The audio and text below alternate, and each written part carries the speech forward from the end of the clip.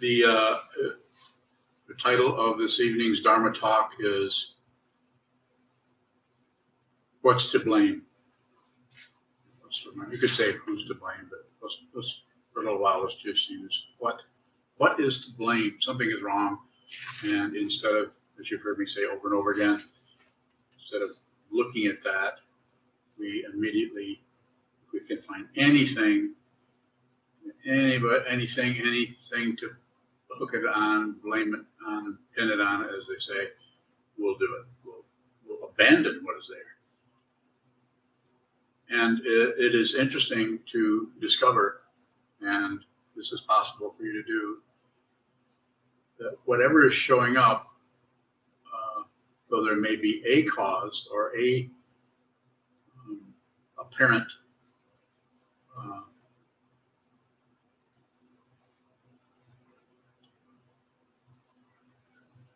something to blame, or apparent description of something that would show that this happened, that happened, and this happened, and that's why this is happening. So we think just because we can elaborate on that and somehow stitch it all together, we can problem solved, or we're not, at least of all, now we want to know what it is and who did it and why it happened, and perhaps even what we could do about that. But it is something we do all the time. We blame others the same. We blame ourselves. We blame situations, and sometimes it just looks so obvious we don't even think. We're going to say give it a second thought. We might give it second thoughts, but we also give it third, fourth, fifth, sixth, seventh, lots of thoughts about, and the illusion of getting somewhere, of making progress. This is what the ego mind feeds on. It feeds on descriptions about activities that show up as some kind of justification or reason for how we think a certain way, how we feel a certain way, and so on. Continuous elaborations about everything.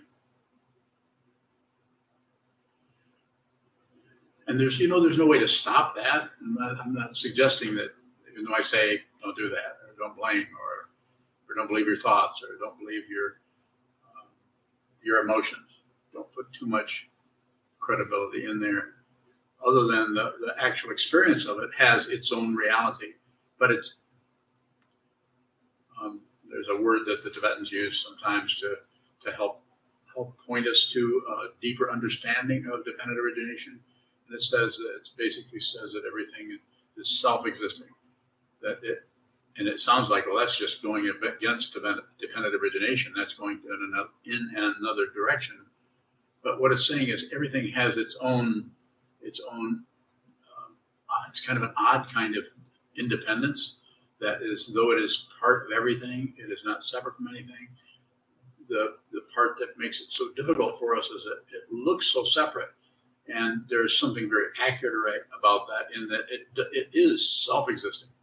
It is completely unconnected with everything. It is the singular appearance of something that is hidden until something shows up.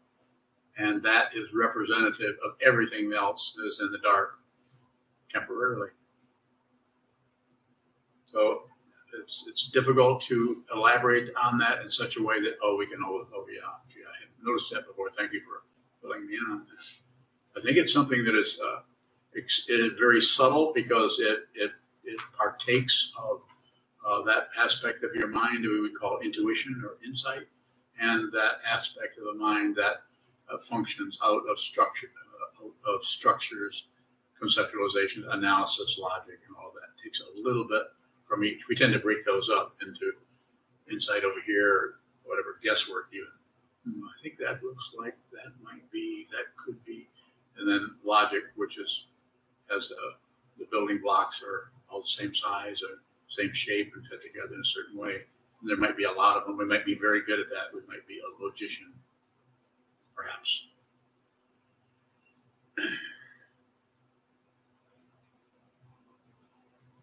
So the idea was saying, what is to blame, or what's to blame? The idea behind selecting that as a topic is the what part of that question is pretty good. Anytime you say what, there is enough directness in what is happening in consciousness to not necessarily move you off from center into something else. It has a quality, that kind of an inquiry, that kind of investigation is direct enough that you can actually do that if you have some mindful training where you are not looking for something else, where you actually understand, simply put, I'm supposed to look at this. Now, I'm supposed to look at this for a little while till I see that's not going anywhere, and then I'll look at for something else, sometimes called impatience. Thinking that, well, if I'm looking right at this, shouldn't something appear that makes sense, or should there be some kind of progress happening? This is where ego, or the narcissism, and the self-centeredness gets its fuel from, in order to perpetuate the illusion of someone who's going somewhere and who's been somewhere and is now over here, is getting better, getting worse, and so on. And of course, that is aligned with all the other causes and conditions and variables that are countless. I mean, to say countless is an incredible understatement. It's a huge elaboration. But if I say don't blame, don't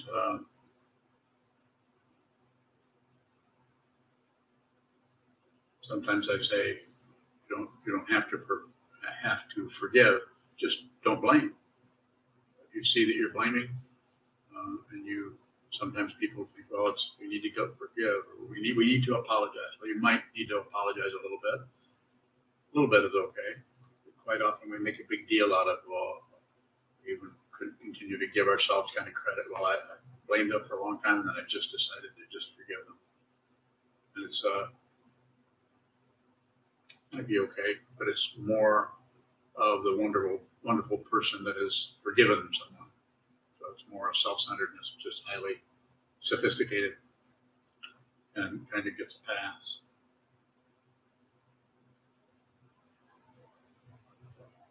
So, but when you say what is to blame, then you'll go right into the obvious thing. Well, what is to blame? Well, he is, she is, they are, the situation is.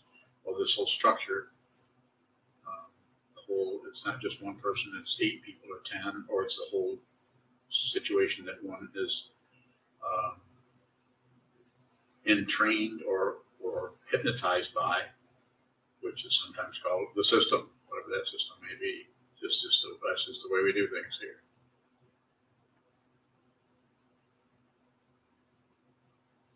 Sometimes if we're able to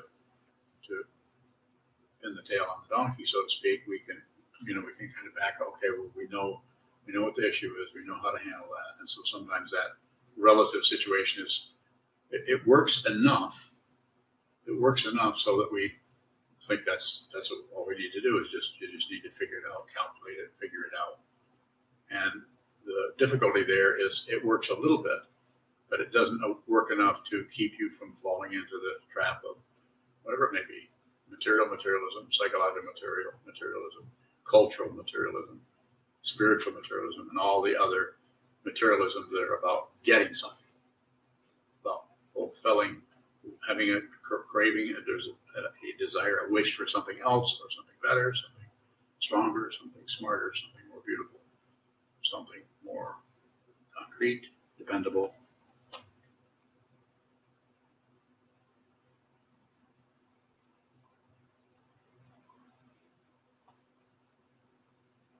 One of the sayings in Buddha's Dharma, I don't know what the fundamental source is, but it shows up everywhere else, is all dharmas, all truths, or all laws, or all, even the dharma of water being wet, or the dharma of fish being slippery, or the dharma of like the ikebana is a flowers pointing towards the sky. No, that's the roots. Odd kind of flowers. Really beautiful. But there's a dharma of that. In Ikebana, there's a heaven, earth, and man. There's the earth aspect, the solid bottom. In this case, the container, and an aspect of the way the leaves are shaped. Some kind of anchoring or heavy visual gravitas that is there. And then there's that part that is reaching up, kind of the idealism or reaching towards the heaven or towards the aspiration area of space. That's, in this case, the roots are doing that. So it's kind of a interesting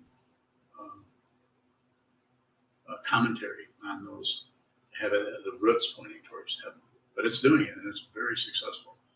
And I don't know who did that, but if I knew, I'd probably compliment them. But since this is a Dharma talk, I usually don't compliment them. Yes, June Chu did that. She did a really good job. She did that one too. Go ahead, take it away. It's a great job. And so the idea there, using those three forms, Shinsoi, Ikai, are the Japanese words, and I don't know which is which. I'd say that. So the anchoring part, and then the reaching, the aspiration part, and so you have heaven and earth, and then there's man or woman. You have the human consciousness there, and the idea that heaven and man are, or heaven and earth are brought together by this consciousness. That's how the metaphor works. Heaven and earth joins heaven. The enlightened being joins heaven and earth. Just a way of talking about it.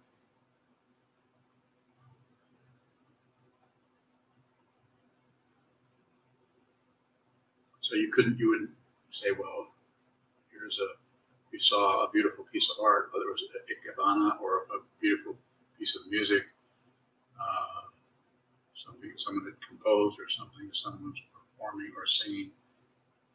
You can't really say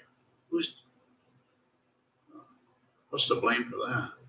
What's the cause? You can't find a direct cause because you'd have to go back to, if it was a musician or the composer, you'd have to go back to all the training they've had. You'd have to go back to their mother and their father getting together at the exact time to produce such a person that was able to even bring together those elements in such a way. And heaven, earth, and man would apply to any of the arts, including music. Pardon my voice stumbling. It's been happening for the last few hours. Tripping over my consonants.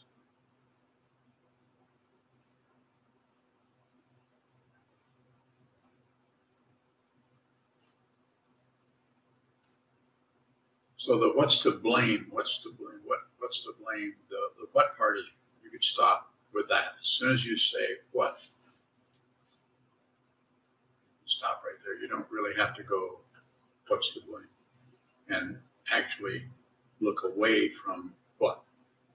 You could actually take the what part, because the actual situation is the result of its own presence. Just to break it down a little bit. So things are fundamentally what they are.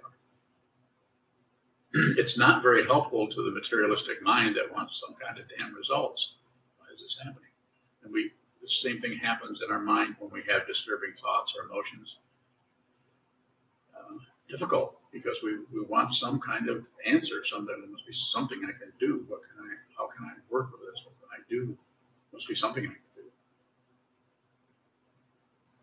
do. And because of the nature of confusion and the nature of the poisons and the nature of consciousness and the nature of grasping it at itself, that quite often the whole situation there's too much of an extended labyrinth of cause and effect, cause and effect, cause and effect, cause and effect, cause and effect. You can't find the tail of that to unravel it, because it is operating on so much. You could say, not to avoid looking at it, but you could say that it's just really, really complicated in terms of the pushing and pulling aspect of it. Some of it shows up. We try to use that and manipulate it. Some areas, there seems to be some kind of progress we're making working with that. This is why it's if you study any of the different forms that are very conceptual and use concepts, but also it's more of an artistic grasping or understanding, or you could say blaming, if you wanted to. The Enneagram, also astrology, which depends on the understanding of cyclic movement, has something there, but the idea that you're going to conclude something there is elusive. It's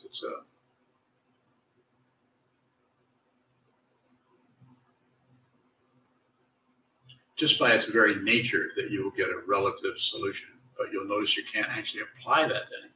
You just have it's like the astrology is like the feeling of knowing. Enneagram or tarot cards or any of those. You could go on and on. The I Ching, casting the I Ching to find out what the future has in store. I'm not against any of those. I think they're wonderful.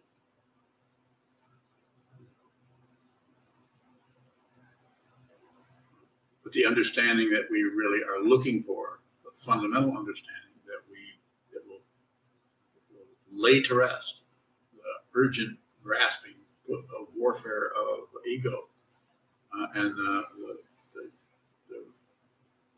sometimes raging energy of the three poisons in different levels with different ways and different people and different communities and different cultures and in different times.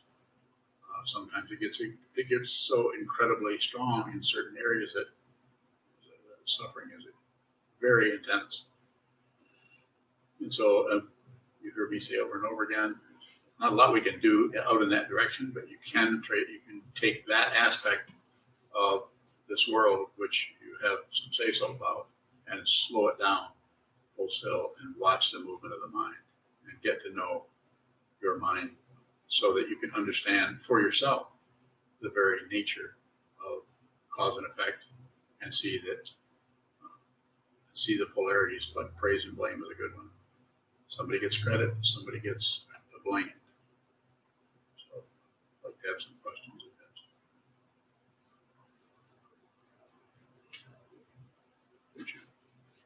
Going back to the Ikebana. Ikebana? Is there those three, earth, heaven, earth, man, are those three present in the spiritual path? They're everywhere. It's just a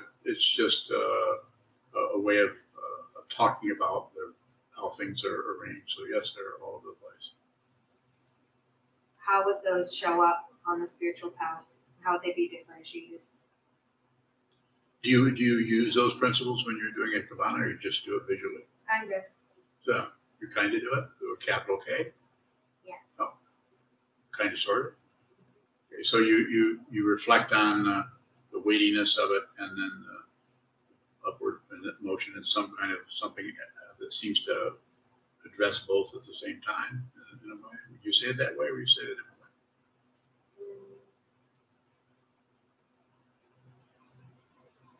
I guess for me it's more spatial, like just need something kind of going in three different directions. Yeah, well, simply put, there's the cushion, and there's your butt, and here's your mind. So sit down, heaven, earth, and man. So the earth is your cushion, and you're the person, and mind is that aspect of the mind that is formless. So you bring that together on the cushion. That's why it's so important to just observe, just receive what is happening, rather than abandon what is here, what is present, and go into some kind of without even a search warrant. You're looking at rummaging around for this and that. Maybe it's this, maybe it's that. Go ahead. When heaven and earth are brought together, is something else created? It is a kind of participation that is happening, where you are no longer getting in the way of equanimity with some kind of personal choice about this needs to be, that shouldn't be, I'm not getting enough of this, I need more of that. The constant messing around with everything, trying to squeeze some kind of happiness out of whatever is showing up. So the balance of the equanimity, or upeksha is the Sanskrit, which I'm sure you've heard, that balance is already the case. And it is like this balance is already the case. And what you're doing is you're looking at the elements, and you're you're receiving the disparity that's happening, like the root that's up in the air lays on the tabletop, and then the flowers are off together, and maybe a branch, and then the metal urn that leaks. Isn't it some leaks, isn't it? Yeah, and I tell you, it was definite. It was on purpose, right? Leaking urn.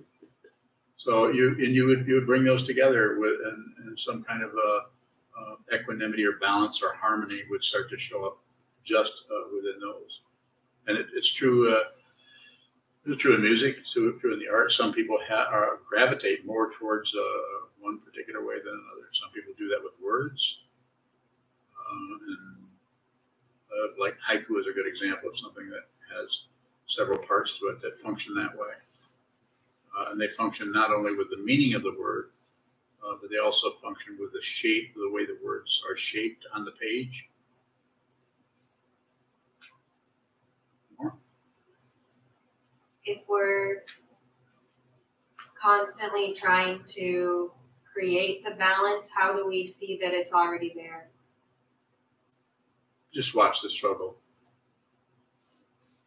So this is why we have such a strong form, and our particular way of working with the mind is we come in, we have a time, we have a form, we strike a bell, we sit down, we sit there for an hour, whatever time we have made, and we, insofar as we can, we just receive.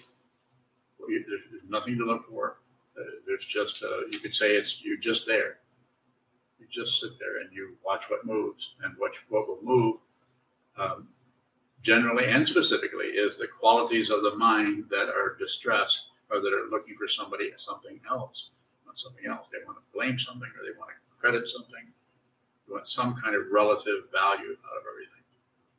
And this is propelled by hope and fear, the hope that I can get what I want, and the fear that I won't get what I want. You're getting caught between those two aspects of the three poisons: hoping and fearing, or passion and aggression. Is the struggle itself balanced?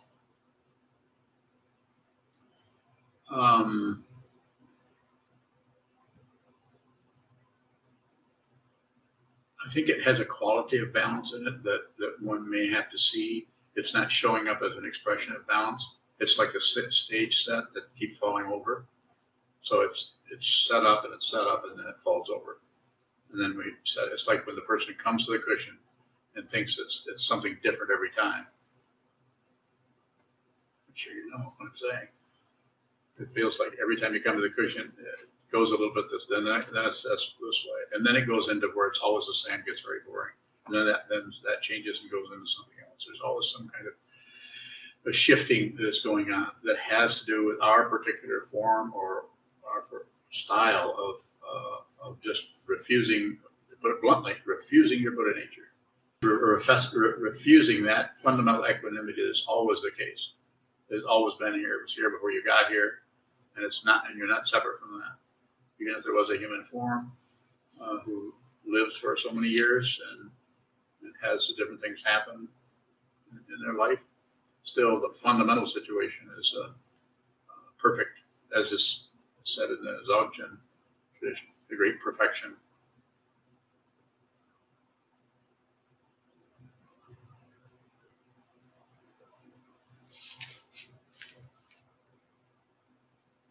True. If we have an agenda, are we failing to bring heaven and together? Not necessarily. The idea of an agenda, it's like, you would say it this way. You would say it's not too tight, not too loose. Somewhat of an agenda, but no demand. So let's an agenda. Let's move this way. This should be longer. This should be a little bit shorter.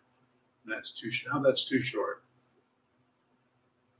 So but one that is very respectful of the forms and no demand. No demand. And this doesn't mean that if you do that and you just have spend time on it, and you have using Ekabana again, you have something that just doesn't click. It seems you can't can't quite get the energy there using those principles of heaven, earth, and man. You can't quite get that to come together in a way that works. So you can't find the qualities in each one that come together that seem to be just a natural cooperation. So there's a little agenda there. Yes? Did you just pull that pencil out of the air? Yeah.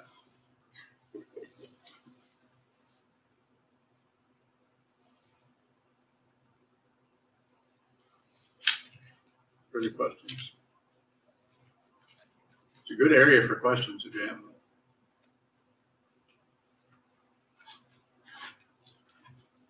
Suzanne?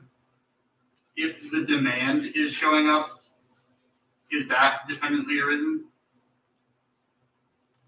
Anything that's showing up is dependently arisen. So, yes. So is it enough to receive the demand? Or? If you're just look at it.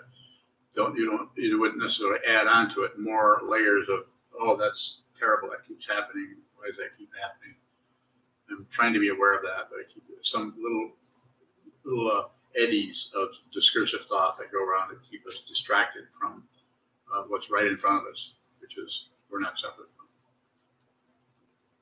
So if the demand sticks around, we just have to sit with the discomfort? Well, I think it's different for each person. So some people, that might be a good approach to take. To actually say to themselves, I feel uncomfortable, but I'm just going to stay with it. But another person, because of the quality of the frustration or the difficulty or the connection they have with the teaching conceptually, or even the connection they have with the community, or the connection they have with the teacher. If any of those three are even there, those three are not there, it's going to be very difficult for any person to understand that the way you work with negativity is just look at it, because it doesn't seem to me like there's going to be much of a payoff there. And if it were true that things were not dependently arisen, that there was some kind of separation, and you could be somebody, you could get somewhere, the power of positive thinking and all that stuff, and you actually were an ongoing solid being who could accomplish things, might be a different story, but that's untrue. That's the relative truth is relatively true. And even that only goes so far. It starts to flip over and be the mirror image of that, be something else again. Whereas seeing what this is, you actually see what it is. There's no more warfare. Even if war shows up, you don't choose sides. Misunderstand me, this doesn't mean that you don't vote. You would still do that. You would still relate to the situation, to the world, the culture, the society, the family, brother and sister, the Sangha, as it is. You would relate to it as it is, but you wouldn't think about it and whether you're going to side with it or not, or whether you're going to go another direction. That's why when they say they want to ordain to receive Dukkha, are you sure? I try to back them up as much as I can. Do anything else you have to. It makes it too confusing to go into something and then back out of it. I'm not saying that you're going to have another lifetime or you're not going to have another chance or something like that, something silly. But there's an old saying that goes probably pre-Buddhist, but keep your agreements. If you make an agreement, keep it. Otherwise, why make the agreement? And if the causes and conditions arrive in such a way that they just change the whole thing, then we wouldn't fight with that either. Causes and conditions change.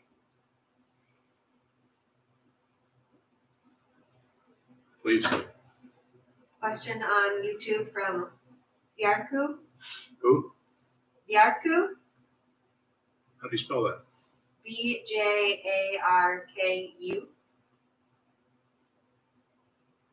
Okay, go ahead.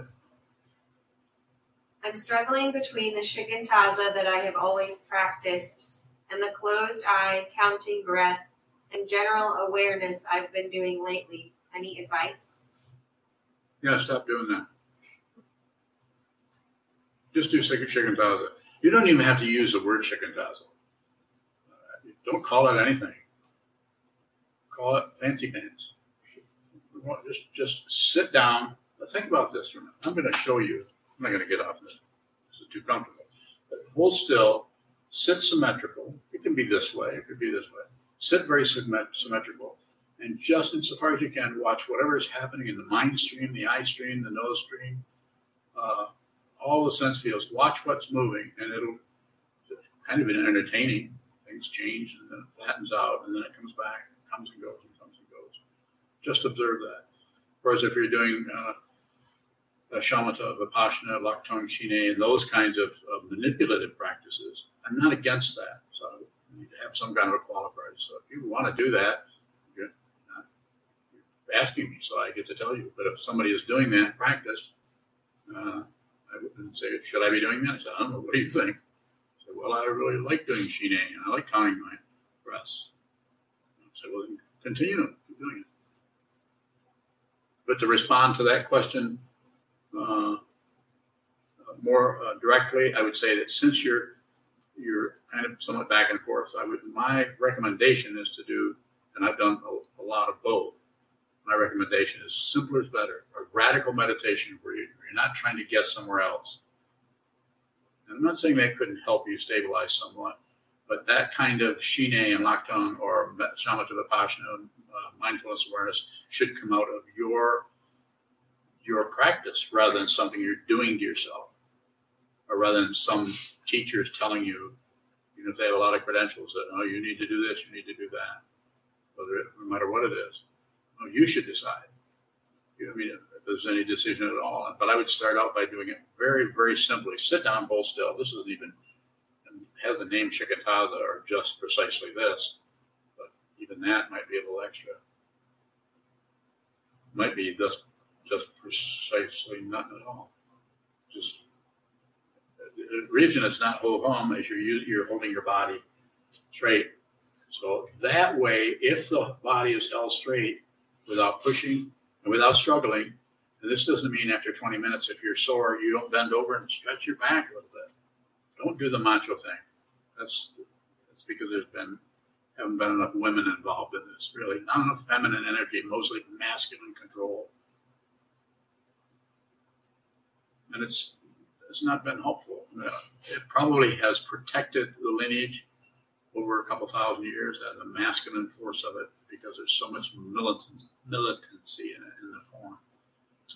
So maybe that was a way of protecting it. So, but I will also say to this person, is it Bjarko? Bjarku. I would also say to you that you decide what you I don't know you, so if you have a teacher, and you're giving your teacher the benefit of the doubt, do what he says or she says or they say. Do that. But since you're asking me for the next 3 minutes or whatever it may be, I'm functioning as your teacher, and I would say do shikantaza. I've taught. I was trained how to teach the kind that you do in 1978, and I taught it for decades. I don't teach it anymore, not because it's wrong. It's just because I think it's a good idea with the people that I meet to just do it as directly as possible, rather than try to train the mind to be open.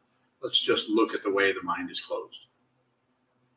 Because if you're training it to do something, it's like well, it's not like a cat because you can't train those, but it's like you can't train those either. Let's see, what can you train?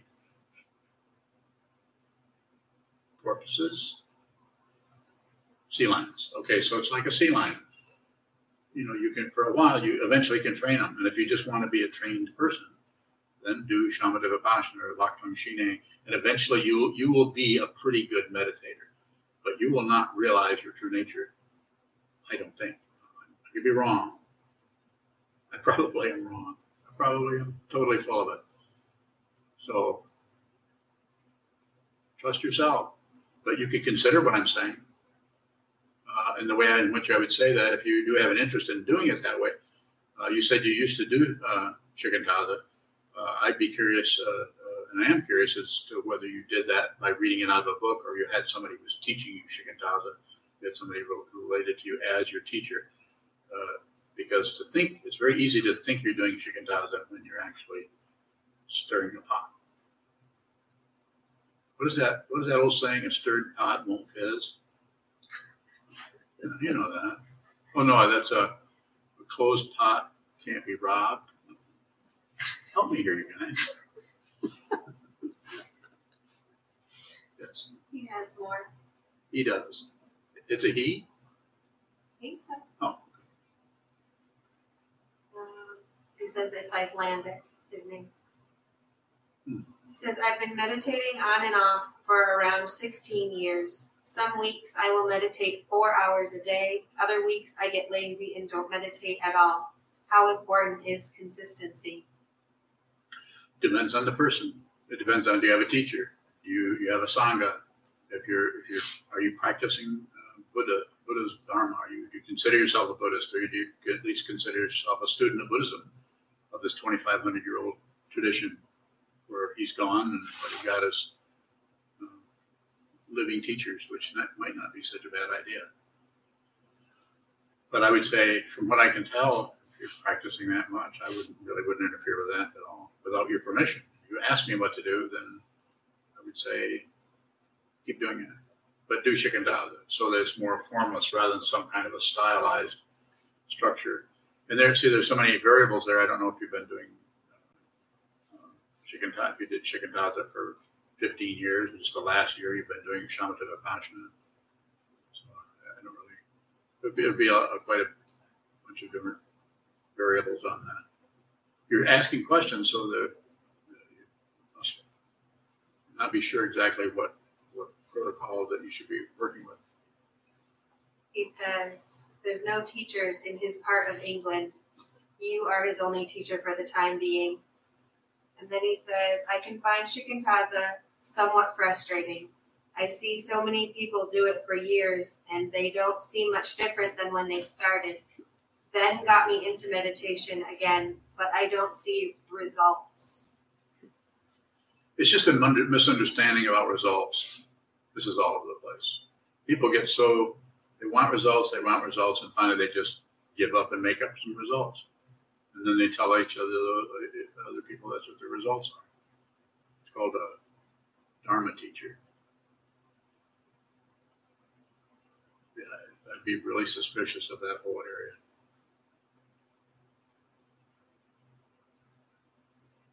You said it's a misunderstanding of results.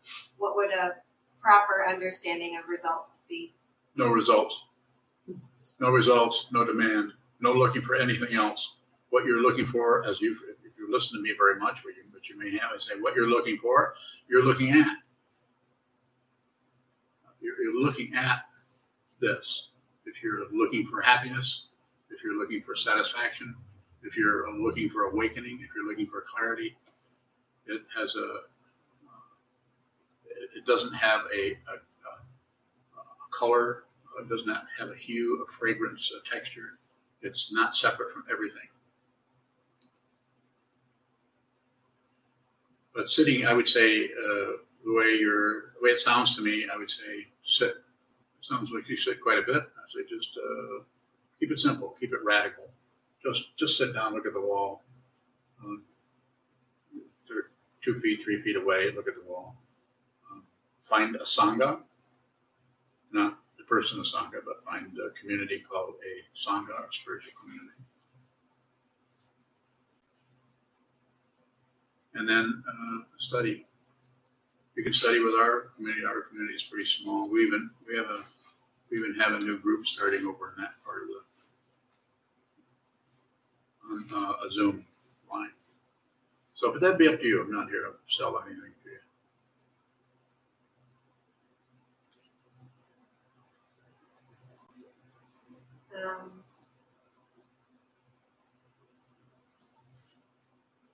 Sorry, there's a lot coming in. He says he's 31 and he's been Buddhist since he was 14. He learned how to meditate from Dogen's words. not from a teacher.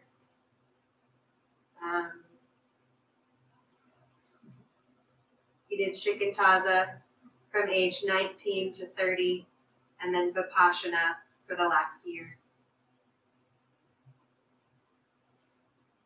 He says, teachers always say no results, but we all want awakening and self-realization.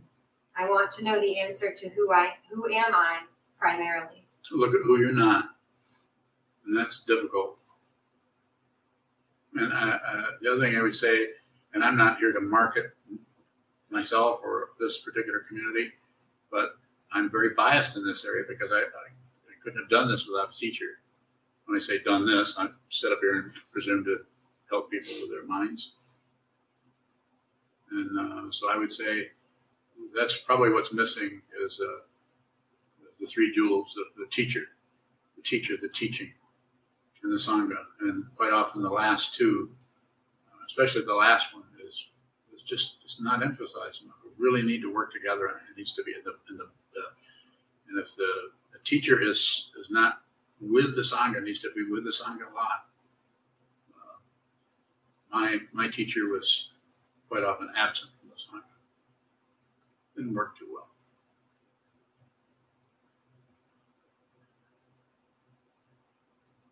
He asks, why did Soka-san transition from Chogyam Trungpa's Tibetan Buddhism to Zen?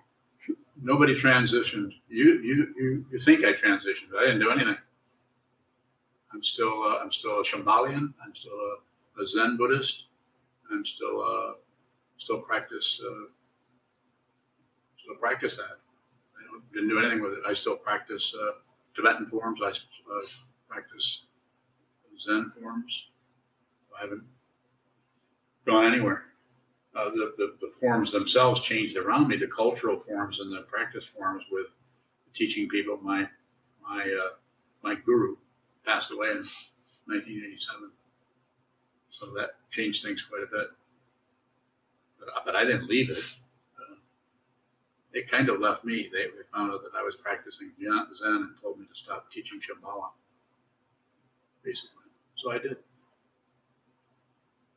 But it's pretty hard to just stop teaching something that you feel has a lot of power to it or a lot of help. I just might not call it what they're calling it. I don't present myself as a Shambhala teacher.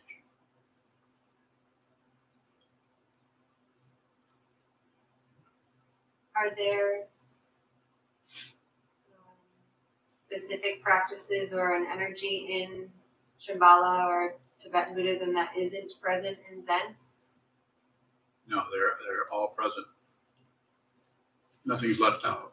I'm saying if you don't practice at all, something's going to be left out. But Zen, even Trungpa Rinpoche, when someone asked him, and people are always asking this kind of questions, asked him, so how about Suzuki Roshi? He was, just a Zen guy.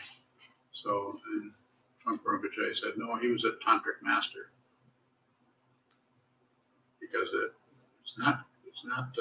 isn't contained by a form. It's about the fundamental nature of reality as you see it and as you present it if you're functioning as a teacher. So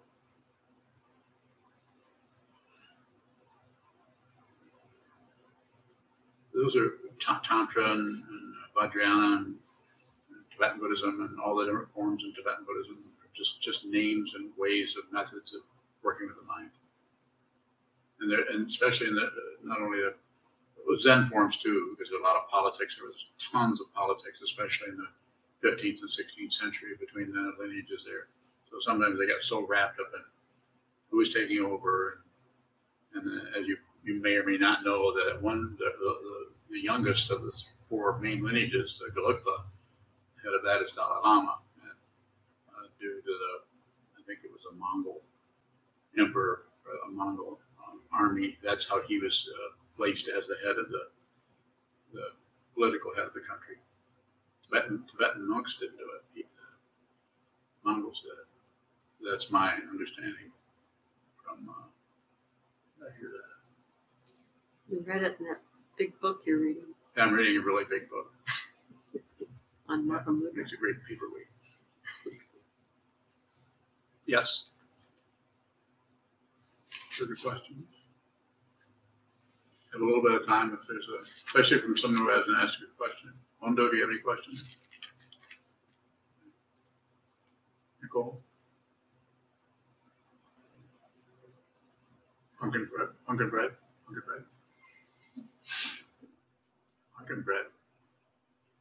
That's why my blood sugar went out of sight. Pumpkin bread. You be ashamed of yourself. Don't you think I already am? You probably are, but I'm the one that ate it. So, but she let me eat it. So, yeah. I couldn't. So what does that remind you of? What's to blame? Yeah, what's to blame? There's always going to be something. Just sometimes it's more convenient if it's somebody you dislike already. But if it's somebody you really like, it's hard to blame them for it. You notice how you make excuses for them? Is there more questions in on YouTube? I see somebody on here. Josh from Kalamazoo asks, Yeah. the Zendo Buddha shrunk for a while and now appears back to normal. Who is to blame when Buddha nature does this? Shodo. Yeah, we've been working on things, getting ready for the ceremony, the establishment of the Order of Immediate Light on the 18th. So there'll be some changes here, some different scrolls and so on. So that's what's happening. Different colors of things. But it's actually the same Buddha that's your extreme size subjectivity.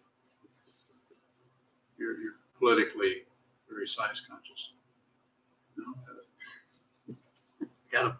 What's to blame for that question? Gosh. We had to take him away because we had the altar and Shodo had to work on that. And I know you really don't care. You want to know. But so then we put the stone Buddha up there temporary so that we wouldn't be without a reference point. So you guys just bumps on logs over there? No questions.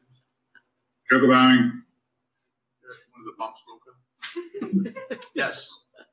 How can I help you, young man? Earlier you talked about shikantaza, and you said that you may think that you're practicing shikantaza, and then you may actually be practicing shikantaza.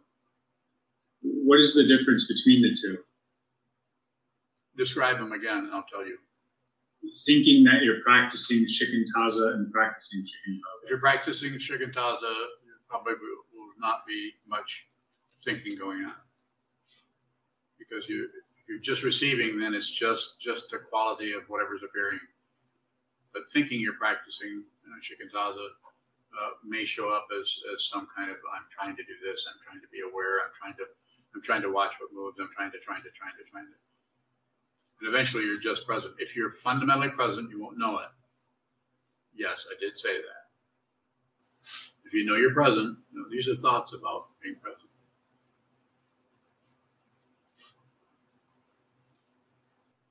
I never said this was easy. Shogabine. Yes. Would you see a quality of presence as opposed to thinking about one? I'm not saying that something like that couldn't arise. It's never arisen over here, but I'm not saying that couldn't. It's possible something like that could show up. But I think it's more bankrupt than that. You don't get anything out of it. You're getting something out of it, even though it's very slight. This is spiritual materialism.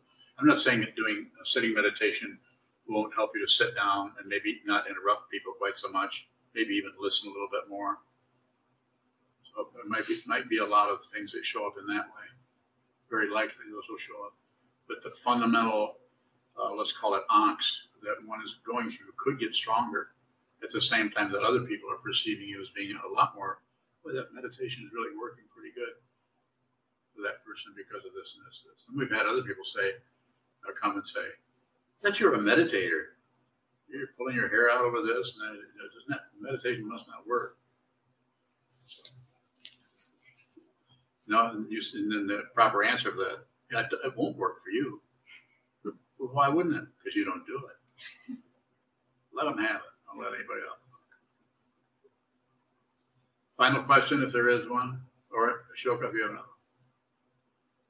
So I have another question. When you say that there may be a feeling of angst that gets worse, yes. What is that angst? So the way you're asking it and the way I would talk about it here, there's a couple different ways, but basically what I would say is that is probably something, if you're doing a lot of sitting practice, that's probably, if that seems to be getting worse, it's probably an aspect of consciousness that has been smothered with conclusions, ideas, opinions, and basic ignorance, and it's starting to break loose. It's like ice melting. You've been able to freeze it up, fixation, attachment, ignorance, and it stays there. But then when we start to do sitting practice, Shikantaza, this whole thing starts to get, starts to come apart. The fixation starts to break down. And so what we've been hiding out from, that feeling of insecurity, we've been covering up with convictions and conclusions and opinions and so on, beliefs, starts to come apart. So it can be more difficult. This is why having the Buddha, the Dharma, and the Sangha, that's why having a strong practice is good and is helpful in that way. Yes, Sivan, you said a minute ago that if you're doing Shikantaza, there won't be a lot of thinking going on. Does that mean a lot of thoughts are coming up on the cushion that we're not doing Shikantaza, Don? No.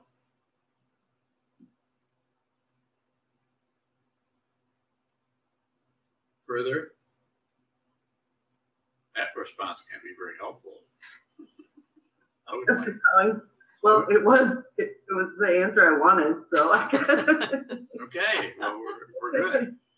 Yeah. Yeah. So what do you mean when you say if you're doing Shikantaza, there won't be a lot of thinking going on? What did you mean by that, Don? Yeah, and so when I say, I'm not saying that you're not endeavoring to do it, to sit down and endeavor to watch what moves. One of the things we can have difficulty with is we can't quite do that. So it can be frustrating. So, and there's different levels of that for each person.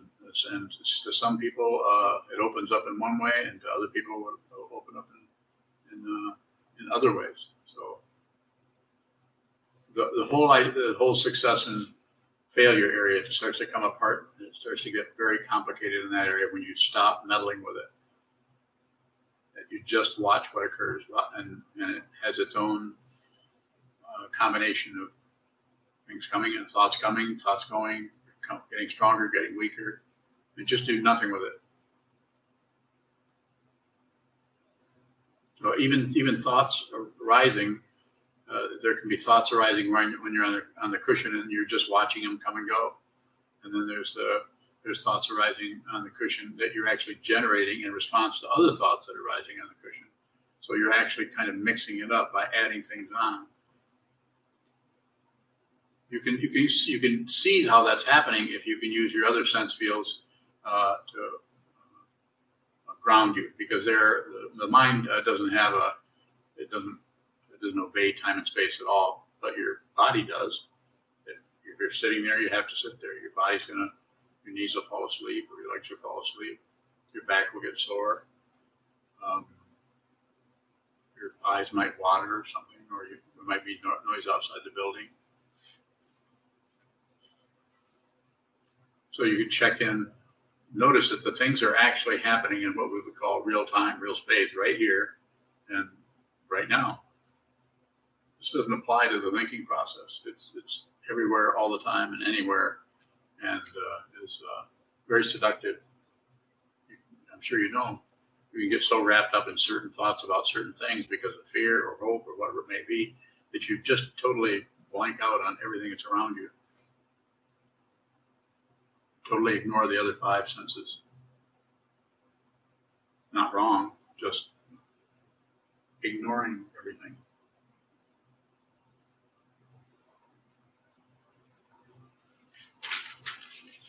Question from Bhavani. How will meditation help me to develop paramus?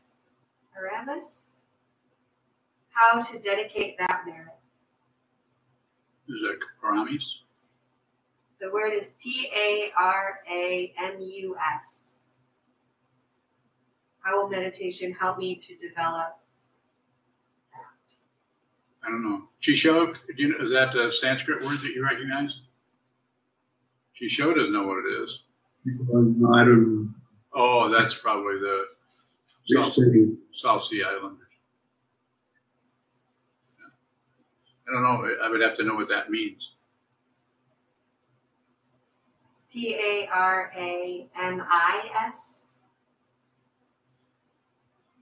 Paramis. Paramis. But just all they have to do is just tell me what that means, and then I can address it. Say, no, I'm not going to do that. You're the teacher. You should know. Chisho should know. Chisho's to blame. Yeah. Maybe, but I don't know. Don Bowing. Yes. I think paramis are from insight meditation. They are generosity, virtue, renunciation, wisdom, and education. Oh, paramitas. Same thing as paramitas, or similar. Okay, and the question was, how will meditation help me to develop those? It may not.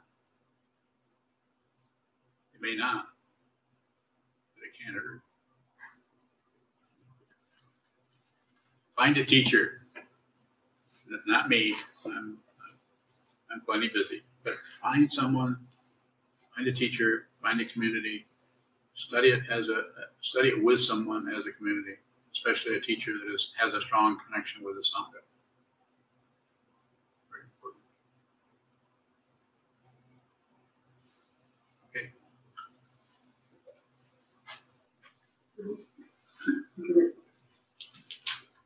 You guys missed your chance to ask the $64,000 question.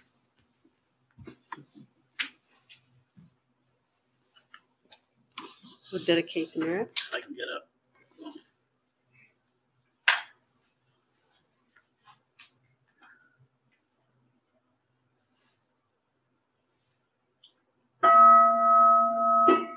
May the merit of this penetrate into all places, so that we and every sentient being together can realize the Buddha's way.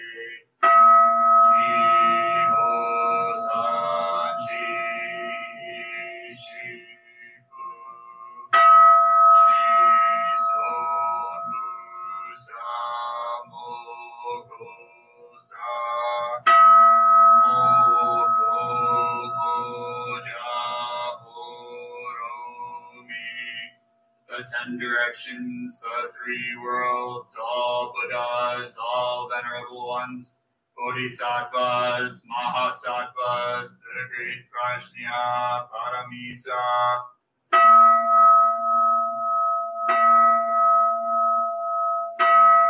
O Buddhas and Bodhisattvas of the 10 directions and the 3 times, please hear us. Please come down out of the light and protect Sokoji Buddhist Temple Monastery, our Sangha, families, friends, and visitors. Heal everyone who is unhappy, sick, or suffering, and fill them with light.